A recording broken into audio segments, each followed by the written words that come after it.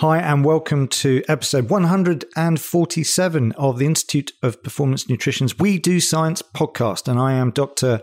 Laurent Bannock. And if you are an ardent listener, if you've been listening to this podcast over the years, welcome back.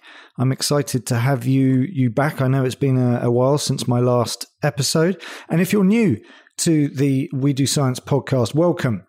I hope that you enjoy this episode and you continue to listen to future episodes and catch up on the huge catalogue of episodes that I have managed to amass over the last few years on all things sport and exercise, nutrition and related topics like exercise science and exercise physiology. Doing my best to make this as interesting as I can because, like you guys, I love this stuff. I love sport and exercise nutrition as a practitioner of many years and more recently as a researcher. It's a real pleasure for me to be able to have these conversations with all these great experts and researchers and academics and practitioners that I am lucky enough to get onto these podcasts. Just to have these conversations here in my office is something that I know many of you enjoy with me. So that's awesome. This is already a slightly different type of podcast, as you may have gathered. I'm trying to up my game when it comes to my podcasting efforts here. So in addition to a whole new series of guests that I'm going to be regularly pushing out these podcasts, you're also going to find a lot of new resources that are associated with these podcasts, show notes, transcripts, and other cool resources that you'll be able to find on the podcast page. All you've got to do is go to our website, which is theiopn.com, and simply click on the podcast tab, which will signpost you to the podcast website that has all of these resources. Now, bear with me.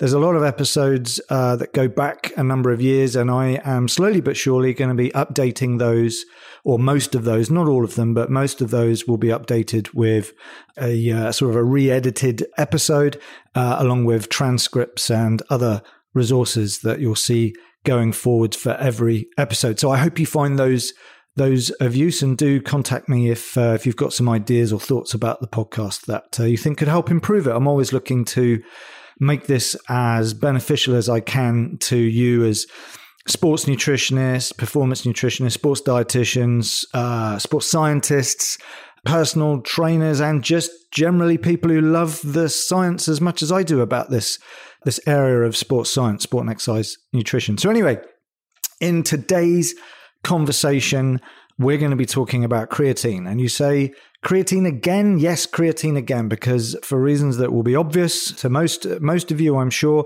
there's a lot to talk about with creatine. And I've had some great conversations with experts recently and over the years with people like Professor Darren Kandau, Professor Eric Rawson, and Professor Craig Sale, some big names in creatine research. You'll want to listen to those because they are all in their own right very, very useful and important podcasts, I feel, for you to benefit from.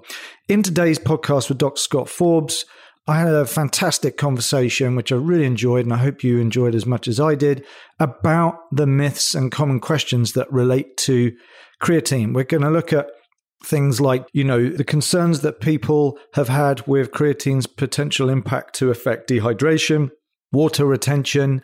Does it cause cramping? What about the different types of creatine? Are they all the same, or is it creatine monohydrate is the king? You can find out in a few minutes when we get into this conversation. What about females? What about young people? What about older people? Athletes, non-athletes?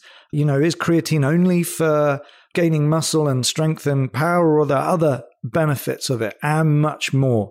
And as you'll see, Dr. Scott Forbes has a wealth of information gained from his own significant research into this area. So, as I said, all you've got to do is go to our website at www.theiopn.com to get access to all those extra goodies I've talked about, where also you will find information about our 100% online diploma program, practice-focused training program in sport and exercise nutrition, specifically aimed at performance nutrition practitioners, people not just looking for science, but those that are looking to be taught the science as is relevant to the practice of sport and exercise nutrition in the real world. You can learn about that course there. And also you can learn about our new SEMPRO platform. SEMPRO is our sport and exercise nutrition coaching and practice management system, a full set of tools that you will find enable practitioners of sport and exercise nutrition to be highly effective in how they work with their clients and with their teams, etc. So that's that for my little plugs of the things that we do at the IOPN. I hope you really enjoy this conversation with Dr. Scott Forbes. And now we're going to roll on to our discussion. Hi, and welcome back to the Institute Performance Nutrition's We Do Science podcast. And today's guest is Dr. Scott Forbes. Hi, Scott. How are you doing? I'm doing fantastic. Thanks for having me. Yeah, well, I'm really pleased that I could find someone to actually talk to me. I say this in the typical British way of subtly being sarcastic, but I'm really enjoying all these lockdowns and so on, because ultimately it means I get to talk to some really fascinating people such as yourselves about stuff that I find interesting, but the rest of my family don't. So these lockdowns give me the excuses to start up new series of these podcasts. So I know people listening will go, yeah, it's been a few months, but I am pleased to tell everyone that I have a bunch of new episodes lined up. And Scott, you are the first of this new series. So today we're going to talk about sort of the common questions and misconceptions that relate to creatine monohydrate specifically, although we'll dig deeper into the variations of creatine. And as people will know, I'm fascinated by, what is evidence and what constitutes as evidence that's actually relevant to real world practice, not just what's good science, but what actually is the sort of information we should be using to inform practice in the field, in the gyms, with our athletes and so on.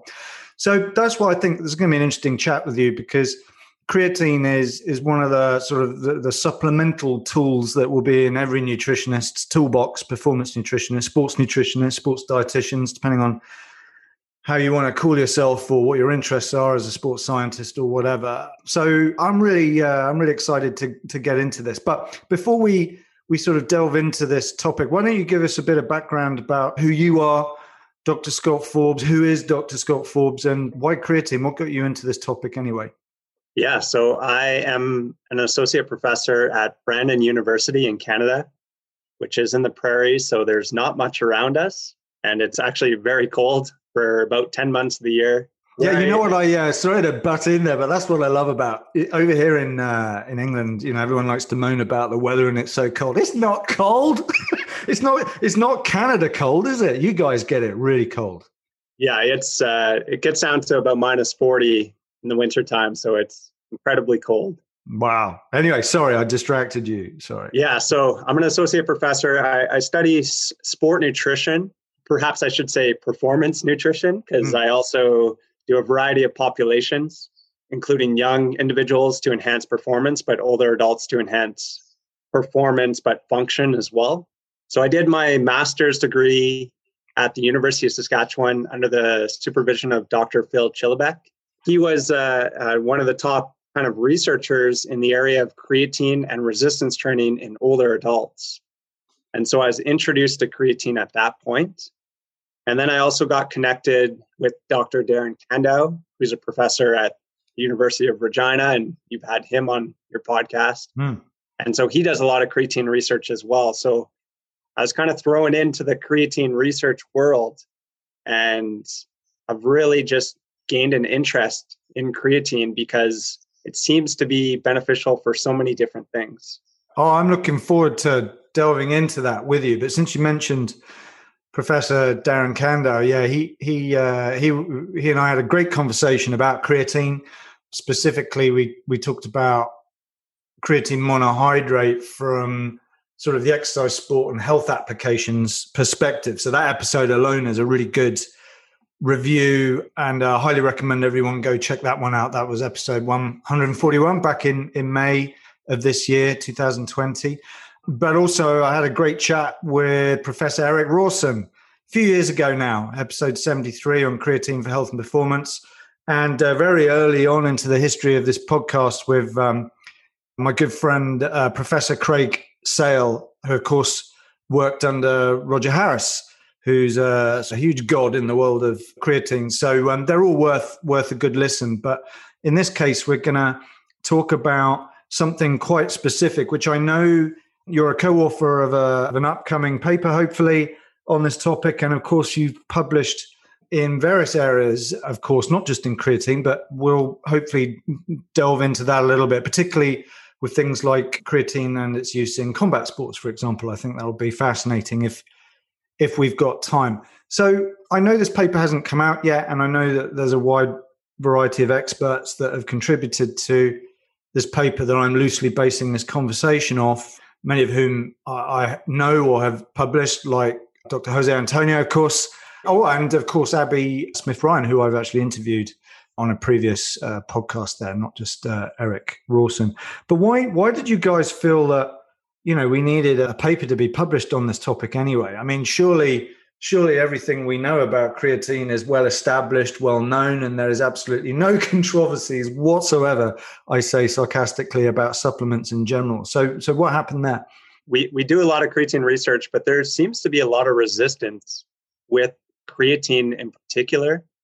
And there's a lot of misconceptions, things like people believe that creatine causes baldness or creatine's a steroid, for example. I think in the general public, there seems to be this fear of creatine. And so we really felt strongly that we should probably write a paper, an evidence-based paper, to kind of look at some of those myths and misconceptions and try to come up with an evidence-based answer. Yeah. And this reminds me of emphasizing why I like the term performance nutrition more than I like sport and exercise nutrition, or sports nutrition is the most common term. Because the thing about sports nutrition is it sort of leads everyone down this path of thinking that, our nutritional recommendations or our supplements or whatever are entirely about sports performance, and it's not. And I think that's the great thing about creatine, is that it isn't just about sports performance. And of course, that's something that you addressed and we'll discuss is, a good question about creatine that you can ask is it just for building muscles? Is it just for getting you stronger? No.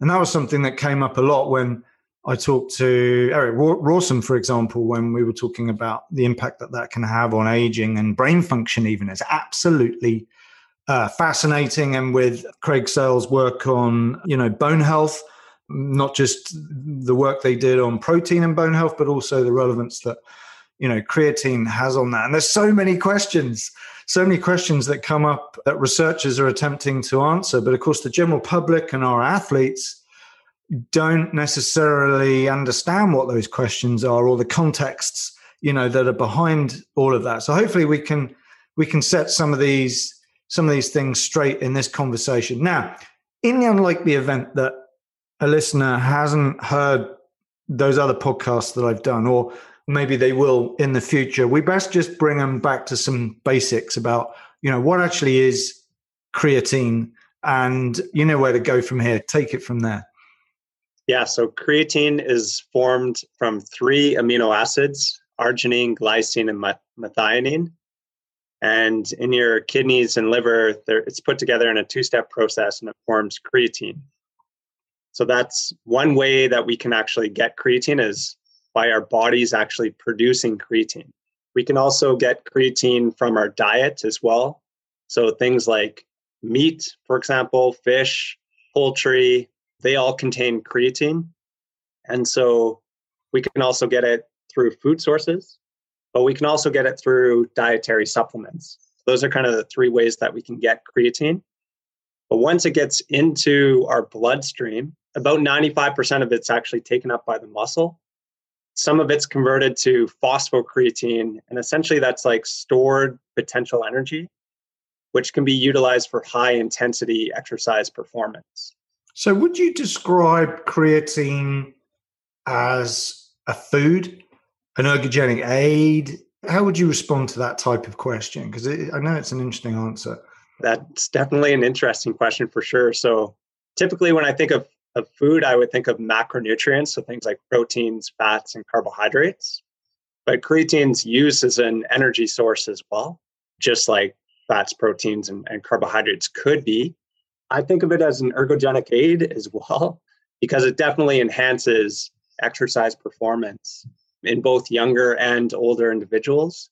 And as you've already mentioned, it seems to affect more than just muscle performance. It can also impact bone health and perhaps cognitive function as well, or brain health. That's what I find so interesting about creatine. And also, listeners will know I'm totally into context. And my new extension to context is relevance as well. But I'll come back to some of that in a minute. But the reason why I'm mentioning that is because some of this depends, doesn't it? So if you're a vegan or vegetarian, then I guess the answer to that question changes slightly because of reasons you'll help us understand in a minute. But also, potentially male or female, old or young, would influence the potential for that to be a supplement, a food supplement, or whether or not it's going to be an ergogenic aid. Maybe you could, this is actually something that maybe later on in the paper is discussed, but since we've raised it, I think this is a fascinating area when it comes to, should I or shouldn't I take creatine? And is it even relevant to me? How does that fit with you? Yeah. So first of all, so if you don't consume meat in your diet, as you're a vegetarian or a vegan, typically you have lower creatine levels within your muscle, and typically you respond better to creatine supplementation. So vegetarians seem to respond better. So there's a study done by Darren Burke and Darren Kando in the early 2000s looking at vegetarians versus non-vegetarians and how they responded to creatine over a training program. And those that were vegetarian, the gains in strength and the gains in muscle size were greater in the vegetarian group than the non-vegetarian group. So there seems to be some greater effectiveness in vegetarians than non-vegetarians. Actually, my PhD supervisor, Gordon Bell, did a study looking at responders and non-responders to creatine. And what they actually showed was individuals who tended to respond better to creatine had lower creatine levels in their muscle to start out with. And they also had more fast twitch fibers or type 2 fibers. So again, that's possibly why creatine would respond better in vegetarians. The one thing to think, I don't really like the term responders and non-responders because creatine actually does so many different things as well. So just because maybe they didn't respond from a muscle performance standpoint, it might have had an impact on their bone health and it might have had an impact on their cognitive function. So it's hard to say, if creatine shouldn't be taken by the non-responders in that particular study, because potentially it could have had a benefit in other areas that weren't measured. Yeah, I mean, that's a great point because people have expectations by virtue of, I took a pill, ergo, I've got big muscles. There might be an element of that with steroids, the sort of the super physiological doses of that. And actually, I had a great chat with Stu Phillips all about the hormone hypothesis, which is a really interesting podcast we did a few years ago now. But you make a good point. I think this is an important aspect to creatine and other supplements generally, is if your expectation is for it to have an effect, well, it depends on the situation that this starts out at. And if, for example, you are, like you say, a vegan or vegetarian, you're having an insufficient intake of creatine, if you like. Therefore, taking supplemental creatine clearly just normalizes that situation, doesn't it? So it's not magic, it's a normalization process. Whereas I think it's where people who are already eating a bunch of say, fish and animal protein, they're getting some creatine. So maybe there's less magic there. But again, if all you're going to do is focus on one area, like you point out, then I think you don't quite get the bigger picture, do you? Now that I've mentioned that, is there a difference between somebody taking creatine for for a chronic period of time and there is some degree of adaptation to that by the body, as opposed to an acute intake of creatine, where the body is suddenly put into a situation where it's only just taken this stuff in, hasn't had enough time to adapt over weeks or months. Is that something that is relevant with creatine intake and our expectations of taking it? Common question is, do you have to cycle creatine, like go on and off creatine? There's actually been no research to examine the effectiveness of creatine when you cycle creatine versus when you don't cycle creatine. So it's a difficult question to answer from that perspective. And it seems like with creatine, what you need to do is you need to load the muscle. And there's a few different ways that you can load the muscle. You can take 20 grams a day, and typically you do that in 4 different doses. So you just make 5 grams 4 times a day to get 20 grams, and you load the muscle for 5 days. And essentially that just saturates the muscle with creatine. But we also know Harris, for example, seminal studies looking at creatine supplementation and Paul Greenhalgh showed that if you take a lower dose of creatine, but just a little bit longer period of time, you can also saturate the muscle with creatine. Both those strategies are effective to enhance creatine levels within the muscle, and they'll be equally effective at the end of the day. Yeah, and I think that's an important point, is there are several ways in which you can achieve the result. I guess the main question you have to ask yourself in order to determine which of those is relevant is how quickly that process happens, right? So maybe you could talk about that, take us through that situation. Yeah, absolutely. So if your goal is to increase performance in a week, for example, then perhaps you'd want to load your muscles with as much creatine as possible. So perform that 20 grams a day. If you're just looking for general health and you're just interested in increasing your performance maybe beyond 30 days, then just doing the lower dose is perfectly fine and sufficient. So it comes down to, I guess, context or relevance to the individual and what their goals are. So just to add a layer of complexity then, because since we've already mentioned there is a difference between someone whose habitual diet or lifestyle, if you like, has led them down the path of not eating animal-sourced protein, for example. What are the implications of that on this process of, do I take an acute, loading protocol, or do I just go about it the other way? What from your perspective, bearing in mind that it's not just a lifestyle choice, there might be religious reasons, there might be practical reasons why someone is not eating those types of foods.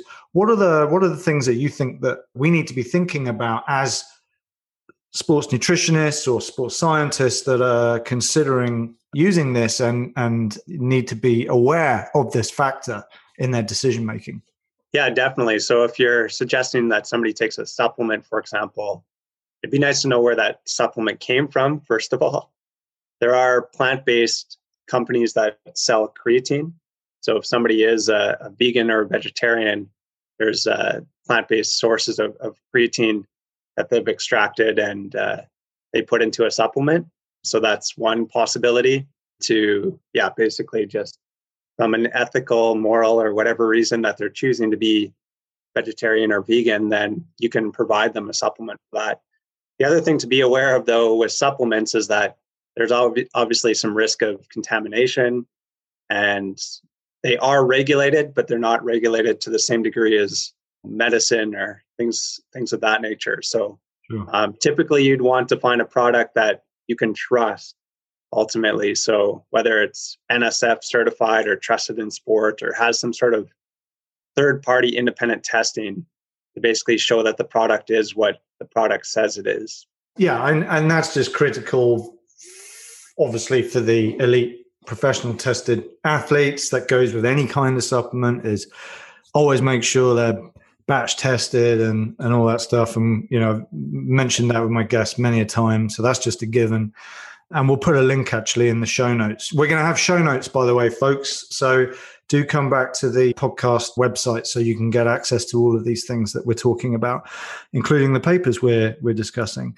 So let me just circle back a bit, because yes, I think you've made it clear that the great thing about this conversation is, even if you are a vegan or vegetarian, or for whatever reason you don't want to eat meat, and you're going, look, this is all very interesting, guys, but I'm not going to eat this stuff because it comes from animals. No, you don't have to, because it is possible to get this from non-animal sources. That's the great thing. But also, and you sort of mentioned there that there are sources that are contaminated. And of course, like in anything nowadays, you can buy supplements from anywhere.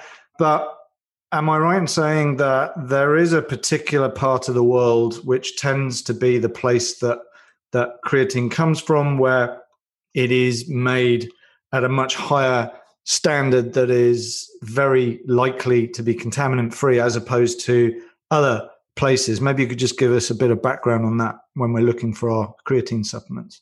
I'm actually not too sure about that. Are you suggesting that Canada is the safest place to get creatine? Well, so what I'm too much of a gray area in that question. So I'm merely pointing out that, for example, the bulk of the creatine that is used in research, for example, and is deemed to be the highest quality source of that, comes from Germany, doesn't it? Yeah, Creapure. So that's what we use in most of our studies. And again, just because it's independently tested and seems to be the purest form of creatine out there. So we've just used that product for quite a few of our studies, and a lot of other creatine researchers use the same product. And look, neither of us have got shares in Creapure or whatever. That's just the thing. When it comes to creatine, unlike many other supplements, which you can get from lots of different sources and suppliers and labs and so on, the ultimate bulk raw ingredient does tend to be Creapure. So you do want to be looking for that on the label. But I don't know if you know the answer to this question, but if you do, it'd be great to share with us why that might be relevant, because I know some other sources of creatine, and we can tie this into the different types of creatine as well. It's not just creatine monohydrate, is it? But the purity and the types. Why is this conversation relevant? Yeah, so the different types of creatine might have different levels of creatine in them. But we know creatine monohydrate's been the most studied form of creatine. And we know that it's really effective. We know that it's safe. And it's also cheap as well. So it's one of the cheapest forms of creatine that you can buy if you go to a supplement store. That's been a common question as well. So are different forms of creatine, superior or better? And the research is pretty clear that no other form of creatine is actually better than creatine monohydrate. And one of the reasons for that is that creatine monohydrate is absorbed almost completely. About 99% of it's absorbed and taken up. So even if you can find something to enhance the absorption of creatine, it's not going to have a big impact relative to creatine monohydrate. Yeah. So what about, let's just really get into that, because it is an interesting area, and of course you've got various manufacturers will have you believe that their special format of creatine, which you've mentioned, there are variations on this, but really only creatine monohydrate is the one you want to take, because as you said, it's basically the cheapest anyway. So why would you go for the other things? And the creatine monohydrate is ultra effective as is. As is, though, is it as good in a capsule, just as powder? Do you take it on its own? Can you bung it in your protein shake? Or what about hot and cold drinks? I know there's some interest there too. What tell us about that? Yeah, so that's another common question as well. So what form do you get and things like that? So typically, most of the research is done on creatine monohydrate powder. And with that, you just mix it with water. But it depends on the temperature of the water, how easily it mixes, actually. So if you have room temperature water, you can mix about 14 grams of creatine monohydrate in a liter of water. So that's something to be considered. So most people supplement with 5 grams. To do that, you'd have to mix it with about 350 milliliters of water to completely dissolve that creatine monohydrate. So that's really important as well for people to kind of understand, is that you need to mix it with water, and it depends on the temperature of the water. That's really going to affect whether it dissolves or not. Yeah, and that's where you find, if it's in an ice cold glass of water, you're going to find some of the crystals are still in the bottom of the glass after you slugged it, right? So you just need to be mindful of that. But it's still going to work though, isn't it? Even if it's in a cold drink, which many of us will have from time to time, and we knock that back. And even if we do manage to make sure that we swish it around a bit and make sure we got those last bits at the end, it's still going to work though, right? Yeah, it will still work, but it might not work as effectively. Right. So just something to be aware of. And then again, if it's left at the bottom of your shake, then if you're not ingesting it, then of course it's not going to work in that situation. Yeah. But a lot of the original studies actually mixed creatine with hot tea. Yeah. And that was a really effective way to dissolve creatine and to ingest creatine. And it doesn't ruin the tea or the hot coffee or the hot drink. It's pretty tasteless, isn't it?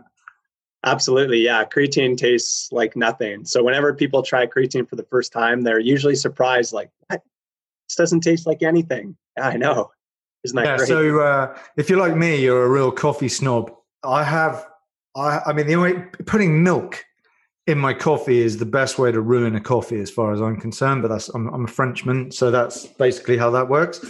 But I have actually, in one of my crazy lockdown experiments, put some creatine in my coffee, and I couldn't tell the difference. So I can vouch for that. For those of you that are looking to experiment, I guess that's one thing that is good for researchers, because when you give supplements to your participants, that can be an issue, can't it? So I guess that's a major pro when it comes to creatine.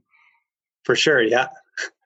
So if it tastes bad, then that's not going to be a viable product. For example, beetroot juice. Oh yeah, it's horrible. It's a very effective supplement, and Andy Jones has shown clearly that it's beneficial for a lot of reasons. But I don't think it will ever truly catch on because it just tastes awful. But, joking aside, I think this is an important factor. It's not just us having a pleasant conversation about how much it doesn't impact taste. That is an important factor when it comes to compliance. I've worked with a lot of athletes over the years, and I can think of lots of reasons why an athlete won't take something, including the color of the bottle of the sports drink that they're taking. They just don't like the look of the bottle. They won't take it. I mean, it's amazing. That is, of course, football players, as in soccer players. But when it comes to creatine, it's something that you can get in 110 different ways, and it's not going to be an issue. And I think given, and we'll dig even deeper into this, but given just how useful creatine potentially is, the fact that there's almost no barrier to how you can take it is a major plus for it, which is why for me, it's sort of one of the essential things I would have in my toolbox of supplements, of food supplements, ergogenic aids, etc.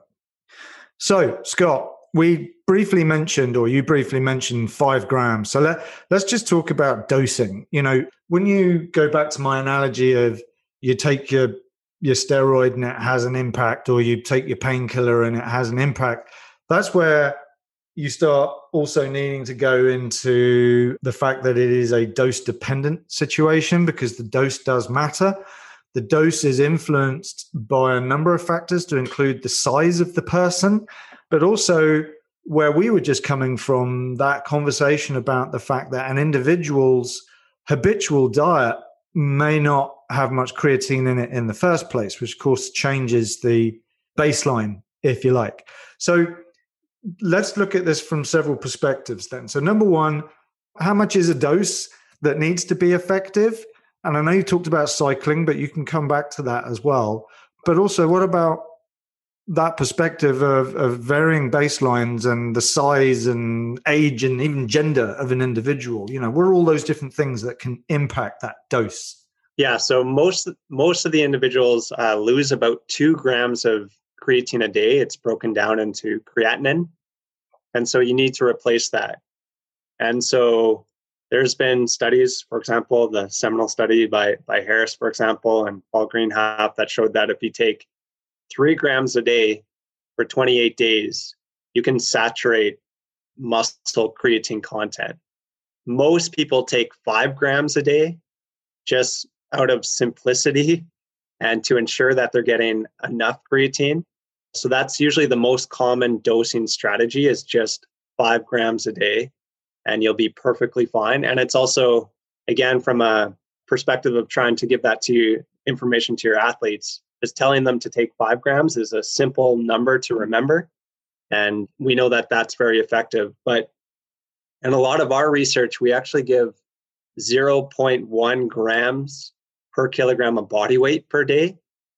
And that just might kind of control for if somebody has, more muscle as a bigger person, then they might need a little bit more creatine than a smaller person. So that's our relative dosing strategy. But no one's actually ever looked at taking a relative dose versus an absolute dose and whether that actually impacts performance or bone health or cognitive function any differently. So that's maybe one area of research that needs to be done. It's amazing when you think how many studies have been done with creatine. There's still more questions than answers. That's what I love about all of this. Yeah, absolutely. So there's kind of those two strategies. One is if you're really concerned if somebody's really big, maybe take 0.1 grams per kilogram per day. For the general public and for most individuals, just taking 5 grams a day will be perfectly fine. Should an important take home from that conversation be then that the dose is critical, or at least consuming enough is critical relative to too much? What's the situation with that one? Basically, if you consume too much creatine, you're just going to excrete that. So some people think that it's going to be damaging to your kidneys and liver, but the evidence for that is pretty strong that it does not do any damage to your kidneys and liver, similar to a high protein diet. So I know Stu Phillips has been kind of a proponent of high protein diet, and that's really effective for enhancing a lot of different health related things. But a lot of people will say that it's bad for your kidneys and liver, and he's clearly shown that it's not. Similarly with creatine, it's not bad for your kidneys and liver. You're just going to essentially waste your money because you're just not utilizing that product and you're just not absorbing it into your muscles.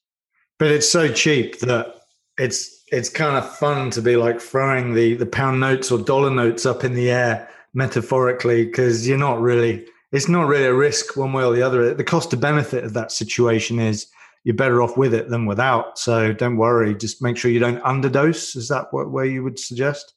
Absolutely. Yeah. So that's why perhaps if you only lose 2 grams a day, in theory, you should only need 2 grams a day to replace. But that's why we suggest 5 grams a day. Basically, you can err on the high side and there's no real risk of that versus consuming too little. Right. So for the folks out there that they dip their scoop into the bag and they literally look at that spoon under a microscope to see whether it's completely packed full, or they start getting anxiety because it's 3 grains under a full dose, it's not going to be a big problem, is it? No, that's not required. So thank you. One of the things I was going to get into is the safety profile of creatine, which, as you pointed out, is in normal, healthy people. There's zero evidence of any relevance. So that's just a knock that one dead scenario. But what about the other side effects? Some of which are good, some of which are potentially not so good from a strategic perspective. And I guess the first one I would go down in that conversation would be the concern that some people have with the idea that supplementation in creatine allegedly will lead to water retention. What's going on there? And why do people even think that's a concern?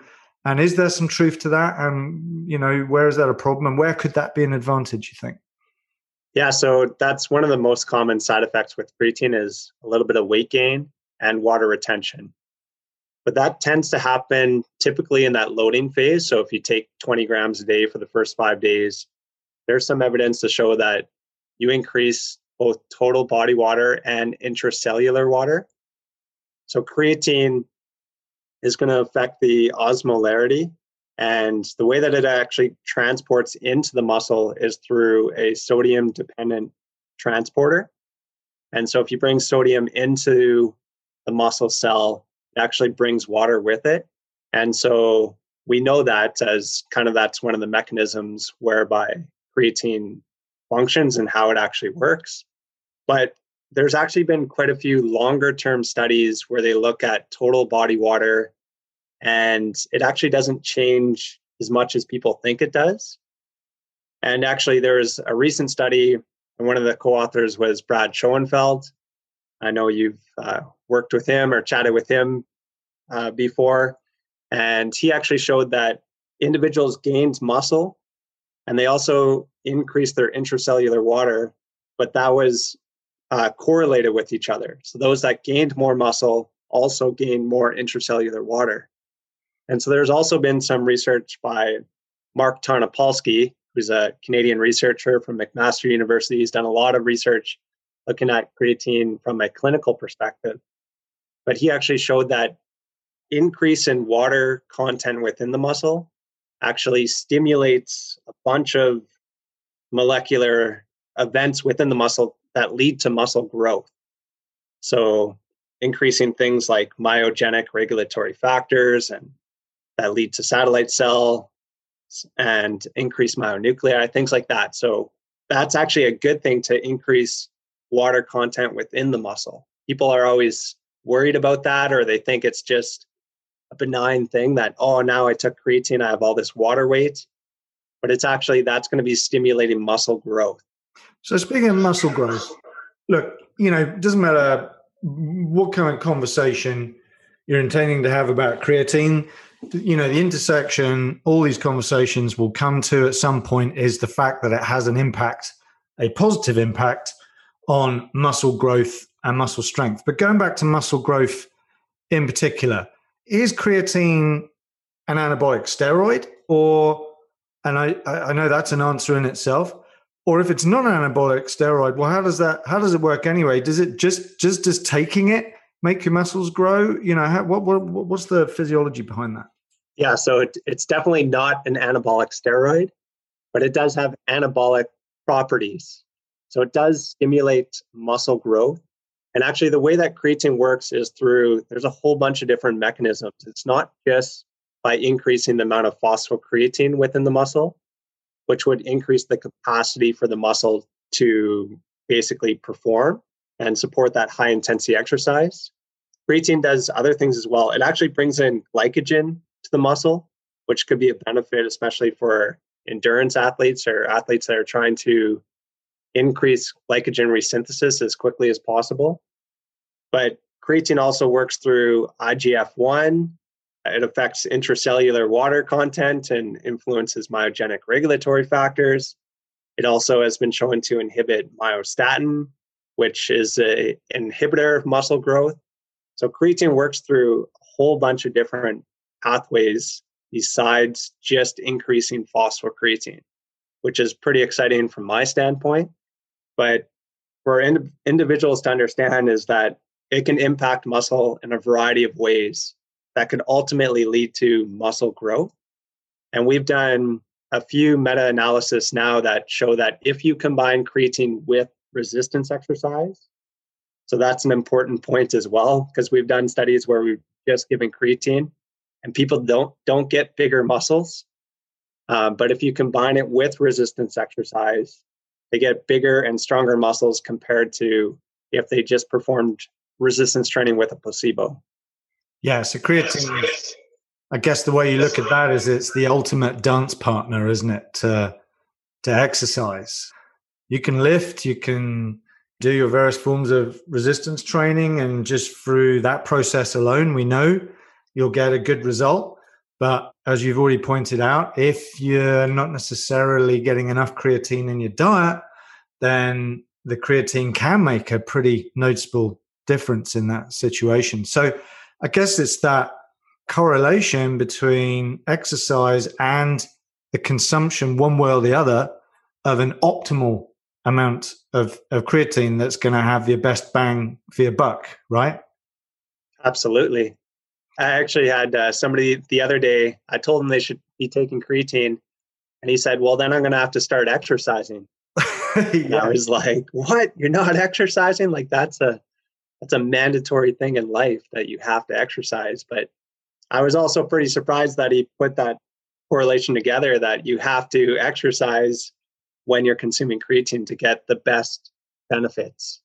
Yeah, well, that's going to be another chat we'll get into in a minute, because there are reasons to take creatine even if you're not going to exercise. But we'll come back to that in a minute, because as you said, exercise is such an important thing. It is, there aren't many panaceas out there, but exercise is going to be one of them. Hence, exercise is medicine. That big movement is so powerful. So look, and I will tread softly when I go into this particular topic, but talking of correlations, I've spoken to Darren, yourself, Craig Sale, Eric Rawson, and a number of others, even Roger Harris. And I have noticed there's been a certain degree of follically challenged researchers involved in this. But since we sort of danced around the idea that creatine, is it an anabolic steroid? Does it have an impact on, your sort of anabolic processes like testosterone or whatever? And that leads some people to be worried about whether or not creatine will actually cause hair loss or contribute somehow to baldness. And it is a genuine concern for some people, which is why I find it funny that some of the world's leading researchers in this topic happen to have not a lot of hair. But, is this a myth? Is there some reality there? What's going on there? Yeah, so there's one study that was done in rugby players, actually, where they showed that there was an increased conversion of testosterone to dihydrotestosterone, or DHT. And DHT has been linked to male pattern baldness. That's basically where that myth started from, was that there's this one study that showed in the creatine group there was a greater increase in DHT, and DHT has been linked to male pattern baldness. So no study has actually looked at hair loss per se. There's actually a researcher, Grant Tinsley from the US, that he's registered a clinical trial to actually examine the impact of creatine on hair loss. Right. So we'll have a truly evidence-based answer. But the limitation with that study in rugby players was that the hormonal levels all stayed within normal ranges. So it's hard to really, with confidence, basically say that DHT levels truly changed with creatine, or was it just, kind of normal biological variation? Yeah, well, look, the process of conducting research, the knowledge that comes from that process, and the ways in which that information is translated and then sort of transformed into words on paper. And that's a complex process. We talk about it a lot on this podcast, of course.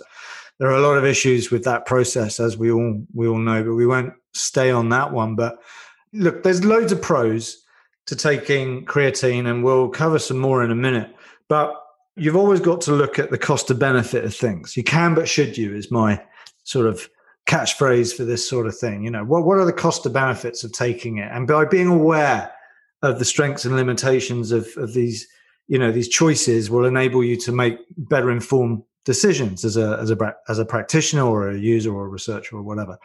And another area of concern that some people have had with creatine is the perceived idea, whether or not it's reality, you can help us understand, but this idea that it might lead to dehydration and muscle cramping.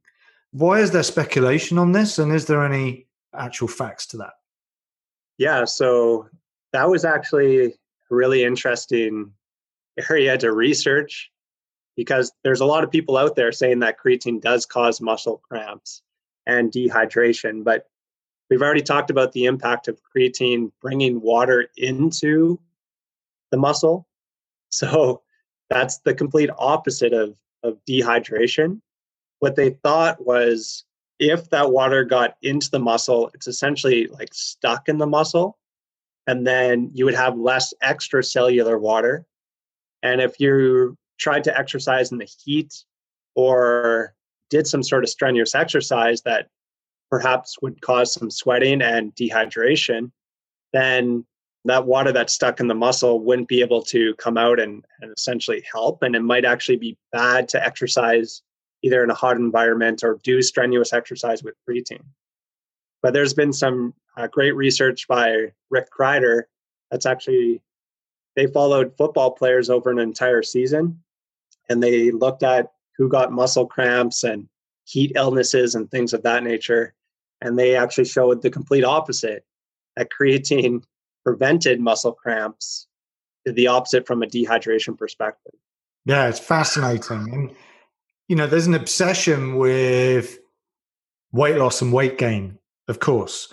And I guess from several perspectives I can think of, it's relevant because, number one, in your average sort of general population, the perspective or the implications of gaining weight or losing weight can induce some severe anxiety, and some behavioral repercussions of that, can be quite severe for some people, including even leading to depression and, ironically then overeating or, downing a bottle of wine or something to compensate, when actually they didn't understand that there's a difference between weight gain and fat gain. So if someone's going to gain weight, I know you've already mentioned this, but if they're gaining weight and they're going to correlate that with, I've increased my fat mass, is that even possible? Because that is something that I know practitioners working in the trenches with clients, particularly in the general population, but I've definitely had athletes. You'd like to think they're more aware, but the minute they see those numbers go up on the scales, it's like, holy shit, I've gained weight and you're the nutritionist and you gave me bad advice. And of course, it's not my fault as the client, it's all yours. So that we're armed with the right knowledge and response to that, is creatine going to be a suspect in that situation? It will cause you to gain weight. That's typically about 1 to 3 kilograms, but it's due to an increase in muscle mass. And so it will not increase fat mass. And there's actually some really interesting research in rats that shows that if you actually block the creatine transporter at adipocytes, it reduces whole body energy expenditure. And so they're actually suggesting that if you take creatine or supplement with creatine, you can increase energy expenditure. And based off energy balance, if you can increase energy output or energy expenditure, that will actually help with losing fat mass. And so we read some of that research and we were pretty interested in it. So we actually did a systematic review in older adults, and we looked at all the individuals that took creatine and performed resistance training versus those that just performed resistance training. We already had all the data for the lean body mass to show that they can increase muscle mass. So we're like, well, let's just extract all the fat mass data. And when we did that, those that took creatine, their percent body fat significantly were reduced. And they lost about 0.5 kilograms more fat mass when they took creatine compared to when they took a placebo. So creatine not only helps you gain lean body mass, but it potentially helps you lose fat mass. Not a massive amount, but at least it's heading in the right direction. So that's usually what I talk to individuals that are kind of on the fence and worried about weight gain. I ask them, do you want to increase lean body mass and lose fat mass? And they're usually like, yes, I do. Then creatine's the supplement for you. Yeah.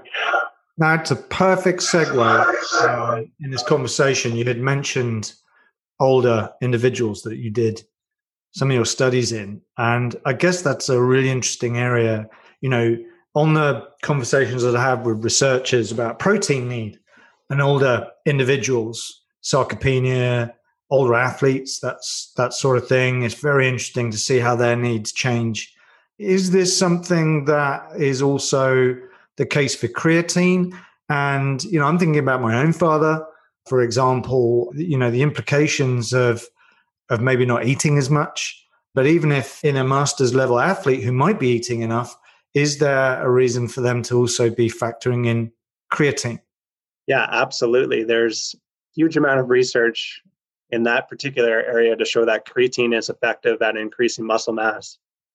Phil Chillibeck and Darren Kando, in 2017, I'd say that's recently, completed a meta-analysis with over 700 participants that were in the meta-analysis, and they showed that those that took creatine and performed resistance training, they actually gained 1.37 more kilograms of muscle mass compared to if you just performed resistance training.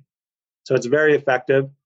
And then we've also shown that it also improves sit to stand as well, which is a surrogate marker of falls risk. So potentially, if you took creatine, you could reduce your risk of falling.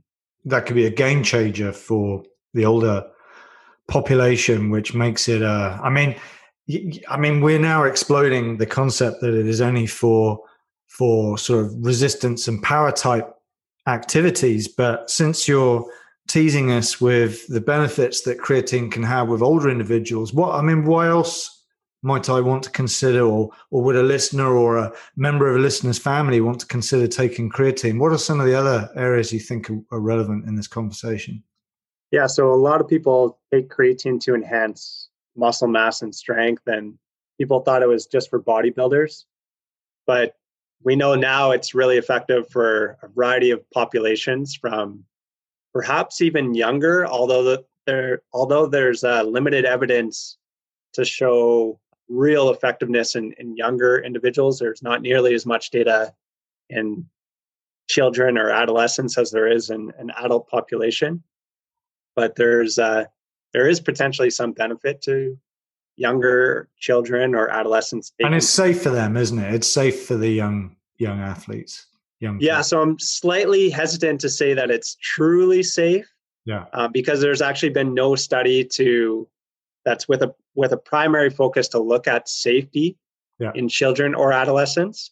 But there's definitely been studies done in children and adolescents, and they haven't shown any harm of it. Yeah. So with the limited evidence that we have, it does seem to be safe for children or adolescents.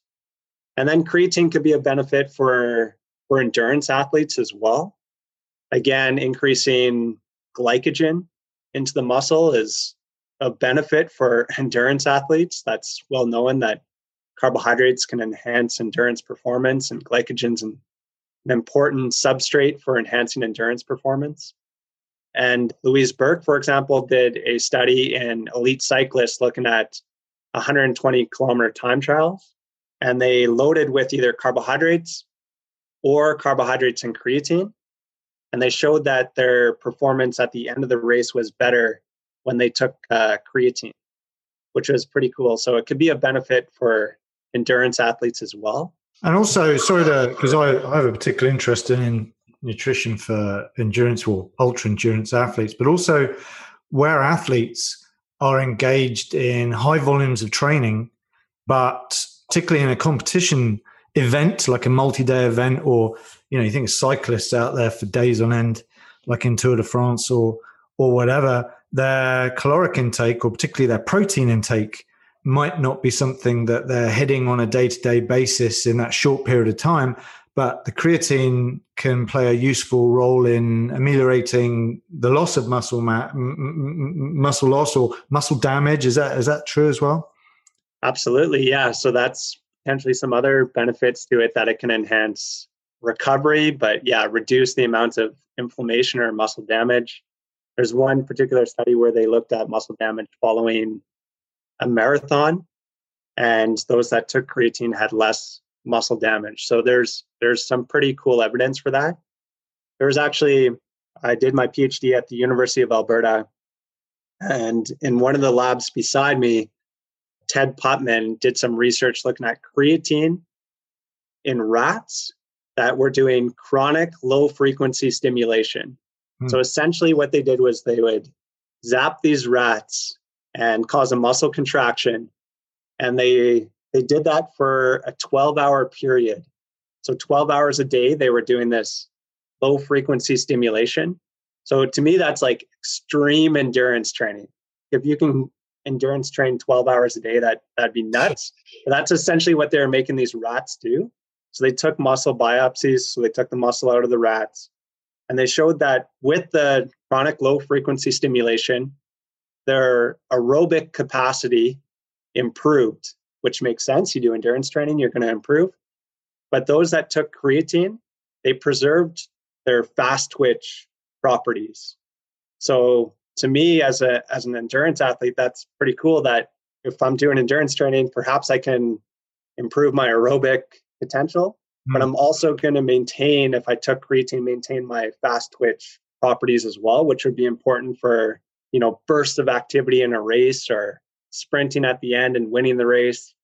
That could be of benefit. Absolutely. Well, that's an important point you make, is that when you look at endurance events, particularly multi-day endurance events, you see a lot of these athletes keeping up with each other. And it's only when you get things like hill climbs, sprint finishes, that's what separates the men from the boys, so to speak, isn't it? And that's going to be your ability to unleash the fast twitch action, isn't it? And often historically avoided by endurance athletes. So when it comes to periodizing your training with your athlete, clearly they should not be ignoring the potential role for creatine. Would you say that would be in season, out of season, depending on what they're trying to achieve with their training, perhaps? Yeah, absolutely. So there's lots of context, I guess, associated with creatine. Again, there's actually some evidence that if you took creatine and you gain water weight because of that, or you gain weight, that could actually be of detriment to running performance. So you need to take a lot of things into consideration. If you're doing a 100-kilometer race and you weigh an extra 3 kilograms, is that actually going to help your performance at the end of the day or not? So there's lots of things to take into consideration with creatine, and what race you're doing, how many hills there are, how do you personally respond to creatine, things like that. Yeah, that's why I like to drum home the need to understand what tools are in your toolbox, the strengths, their limitations, think about the bigger picture, and hence why I like to say you can, in this case, take creatine, but should you? Probably yes, but just think about it. And if you can't answer the question, then you don't understand the situation sufficiently. So therefore, go back and read the studies and listen to podcasts like this, and then, go back and re-ask the question and see if you can actually answer it this time. Particularly with the potential to gain weight, that's a really fascinating conversation when you hear experts like Lewis James, for example, at Loughborough University here in the UK, where they talk about, we need to think about how obsessive we get with our hydration strategies, because all that extra fluid that we're drinking may increase the weight, which has implications for performance, also increases risk of injury, but also you might need to stop and have a pee somewhere. What's the situation there? So just think. And that's the problem we have with, good science involves a high degree of reductionism, but that doesn't mean we want to keep the reductionism in our thinking processes and how we're actually going to apply this stuff into the real world. And the real world does not operate on reductionism, believe me. So you've really helped us on that one. In the same way that creatine tends to be something that people associate with muscles and strength and power, we also tend to associate it with men. Well, is it only men? What about women? What are the implications for women who historically have shied away even from taking their protein intake seriously because of fear of increase in muscle mass, other than potentially female bodybuilders where they might be trying to do that? Why should women consider creatine or not? And is there anything you wanted to add into that conversation as it relates to females and creatine use? Yeah, so there hasn't been a lot of studies that have truly compared males to females with regards to responsiveness to creatine supplementation. But there's definitely a lot of evidence to show that creatine can be effective in a female population, including postmenopausal women. Darren Kando has done quite a few studies with Phil Chillibeck in that regard to show that it can enhance muscle mass, strength, but also bone health in that particular population. So yeah, there's a lot of evidence to show that it definitely can be effective. I think more science needs to look at sex-based differences and the implications of that. But on the whole, right now, I would suggest that it is effective for females. And again, hopefully, with some of that evidence that it can increase muscle mass, but also help you lose fat mass, maybe creatine will become more important from a female perspective. And then also there's some evidence that, for example, if you take creatine when you're pregnant, there's some potential benefits to the baby. So things like that are also kind of emerging areas of research to show that creatine is not only for males or for bodybuilders, but it's also for females as well. Yeah, it's fascinating. And in the same way, I was left with that feeling from my conversations with Professor Rawson, Professor Canal, Professor Sell, likewise with you. You know, it's amazing that we can keep talking about creatine and still make these conversations last as long as they do. But we've pretty much run out of time here. But there was just a couple of things I wanted to delve into with you, since this is some areas that you are involved with in your own research currently. And the one question I didn't ask you, which I'd love to quickly chat about, is, well, what about when we take creatine? You know, you've talked about dosing, you've talked about, that acute loading phase and so on. But what about before training, after training, between sets? I've seen people do these things. What are your thoughts on that? And what have you seen in the research thus far? Yeah, so there's been 3 published studies looking at the effects of creatine before training versus after training. And all 3 show a very slight advantage to after training. And we actually put those 3 studies together into a meta-analysis. And when you put those 3 studies together, it actually shows that creatine after was superior than creatine before. But there's only 3 studies. It's pretty small, and it's hard to have, strong evidence from those studies because there's a lot of variability between those studies. I got criticized a lot for including them into a meta-analysis. People were like, what? You can't do that? Because it included younger individuals and older individuals and different dosing strategies and things like that. And a problem with those studies, or a limitation, I should say, for those studies, is that they use a between subject design. So, for example, you would train for a certain period of time, let's say 10 weeks with creatine before training. I would train for 10 weeks with creatine, and I'd get creatine after training. And we'd see how big and strong our muscles got. And the after group got a little bit bigger and stronger. But is that just because we have different genetics, different sleep patterns, different protein intake, all those things that can affect muscle adaptations? And so we're just finished within subject design. So what I did was I made my participants, they trained one side of their body one day, and they got either creatine before training or after training. And then they strength trained their other side of their body the next day and got the opposite. So if they got creatine before training on their right side, they got creatine after training on their left side. And we looked at muscle mass changes and strength changes between the right and left sides. And when we did that, there's absolutely no difference between before or after training. So right now, I suggest that it actually doesn't matter if you consume it before training or after training. And we've also just published a study in collaboration with Dr. Darren Kando, and the student was Scotty Mills, who ran the study. And we looked at creatine during training. And that is also a very effective strategy. So essentially, after each set, you just take a sip. And that also worked to enhance muscle mass and strength gains over a training period. So the answer to timing, I would suggest to take it close to your training, but it doesn't matter if you take it before training, during training, or after training. Yeah, and if we reduce that to the most basic view of it, I guess the most important feature is taking it, period, right? That's the most important thing, because everything else it has varying levels of importance or relevance, but ultimately the huge percentage of that's going to be just taking it on a daily basis, right? Or the variations that you discussed at the beginning. Absolutely. So when we first got those results to show that there was no difference between before and after, at first we were like, oh man, that sucks, right? We always, as researchers, you're always looking for that P less than 0.05.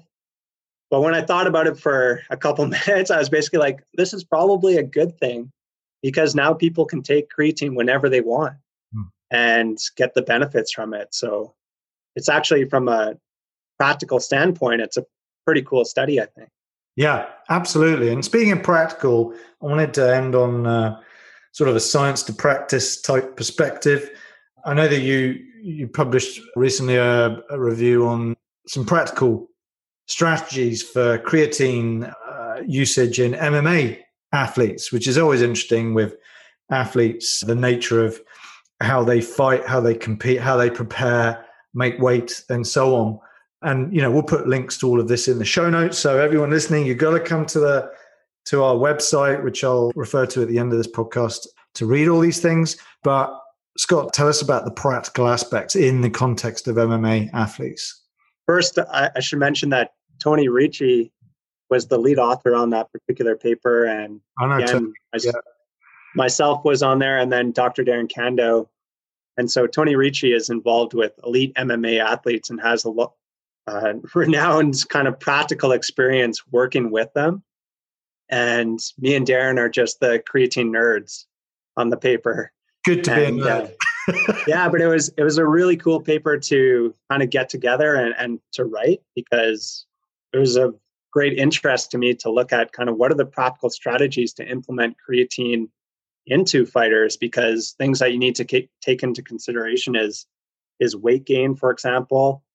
But looking at creatine, it could be effective not only to enhance muscle and performance for fighters, but it could also be effective to enhance their cognition, and perhaps could also be protective for their brain as well. So Eric Rawson has been involved with looking at creatine for brain health, and there's some evidence, at least in rats, that shows that if you take creatine and performs or cause some sort of traumatic brain injury, that it could be effective in rats. And then in humans, there's been some studies where they've done creatine with hypoxia, and they've shown that if you take creatine, that you get a low amount of oxygen, that your cognitive function doesn't go down nearly as much as you would predict with just a low amount of oxygen. There seems to be some protective effects for the brain, and we try to translate that into a practical paper for people to essentially read, and what type of creatine, when to take it, how much to take it, what about during weight cuts, things like that. So that was a pretty cool paper. Yeah. No, well, I highly recommend it. And I think your dog's recommending it too. So listen, look, clearly we could talk for much longer about this, but there has to be a limit to how much we can get into. And I'd like to thank you on behalf of myself and the listeners for your time today, Scott. It's been fascinating to talk to you and share your knowledge and experience on creatine, which absolutely adds to the discussions I've had with Professor Kando, Professor Rawson, Professor Craig Sell, and so on. So I've got a nice little collection of discussions there, and no doubt I'll enjoy talking to you in the future. If people want to follow you and what you're doing, I will put links and so on into the show notes, but just tell us now if you're on Twitter or Instagram or ResearchGate. What are the areas that you tend to be most active with when it comes to sharing stuff publicly? Mostly on Instagram. So Scott_Forbes_PhD. Yeah, I respond to a lot of people on Instagram. So that's usually my main form of either giving out my current research or talking about my current research and posting that, or answering questions. Yeah. No, well, that's awesome. So I'll be sure to link to all of that and have them read your work and the other things that we've talked about. As I said, all the links will be in the show notes, which you can find via our website at www.theiopn.com, and just look for our podcast and everything will be signposted from there. So once again, thank you, Scott, for your time. It's been awesome. I've really enjoyed it. I, of course, am Laurent Bannock and look forward to bringing another episode of We Do Science back to you all very soon. Take care, everyone.